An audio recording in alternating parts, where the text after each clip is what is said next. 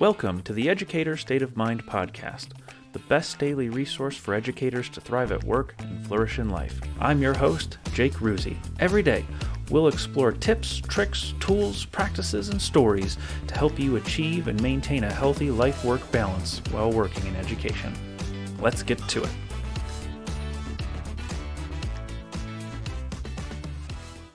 Some food for thought for you today on the subject of boundaries and why, even though it may be extremely difficult to set them, maintain them, have them in the first place, it's worth it. I have never come across an educator who had implemented boundaries in their work and strove for a better life-work balance, and then went back to say, I regret doing that.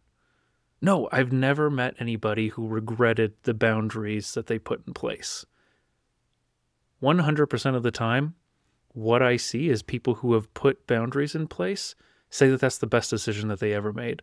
Whether that's boundaries that they're not going to take work home, whether that's that they're going to leave at a certain time every day, that they're not going to take on extra responsibilities in their school or in their work, or that they're not going to be treated a certain way, or they're not going to work in a place that has specific values. Whatever your boundaries look like, I've never met anyone who regretted having them.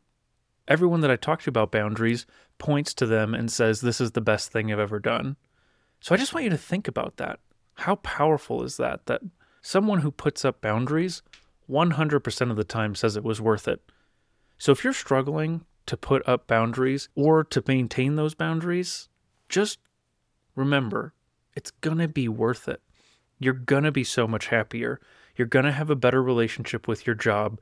You're going to be able to do higher quality work in the long run. And I know that that sounds counterintuitive, but we are so used to just absolutely degrading ourselves and just totally destroying ourselves in the name of our jobs.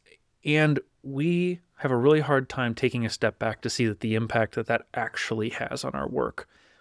It happened to me.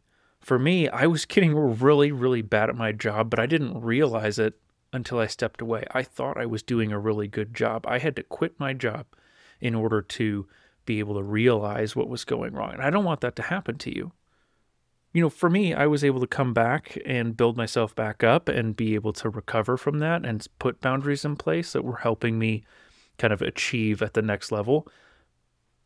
But sometimes people can't come back from that, and I don't want that to happen to you.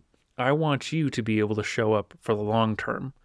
And I know that you can do it. So if you're struggling with boundaries, or you just need a reminder that the boundaries you put in place are awesome, good job you.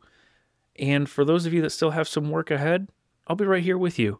We'll keep talking about boundaries. We're going to keep exploring this idea.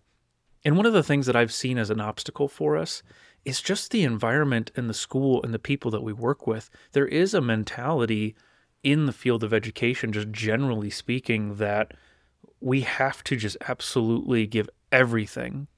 And I'm sure you've probably seen this quote or this meme, whatever you want to call it, something along the lines of like, working in education is like being a candle burning so bright so others can see, but destroying yourself in the process. Well, I hate that.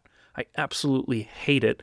And every time I see it, I make sure if there's an ability to downvote that or just report it as spam, I do it, because that is not okay. That is not an okay place for us to show up in work. We don't deserve that. You don't deserve that. I saw this guy on Facebook who posted that in his first teaching job, his principal told him that teaching was a 24-hour job. 24 hours. You know how many hours you get paid for? 8. That's it. 8. So how many hours is that job? 8 a day, 40 hours a week.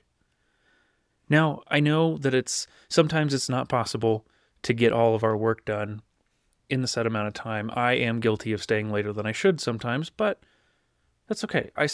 That's not part of my boundaries, personally.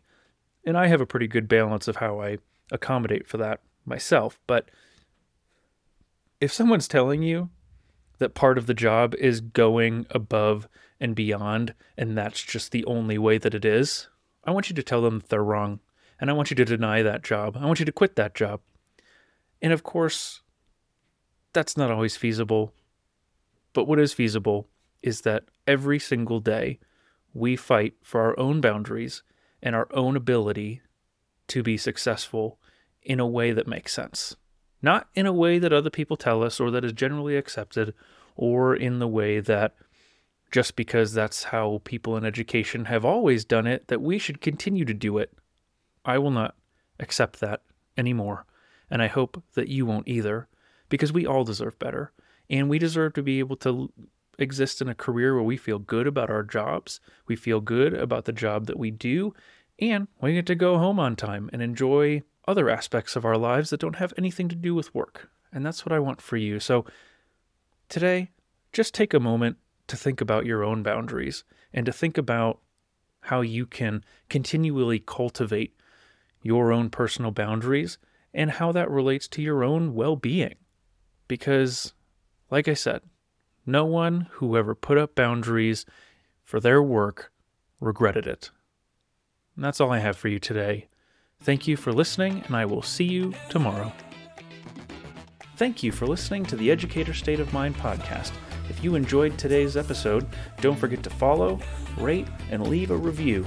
Your feedback is extremely valuable because together we can make this show the best daily resource for educators. And did you know that you can get involved with the show? If you'd like to learn more about being a part of the podcast, head over to jakeruzzi.com/podcast for more information. I accept submissions for episode ideas, sound clips to include in the show, and invitations for interviews. If you have something important to say, let's get it on the show. Thanks again, and have a spectacular day.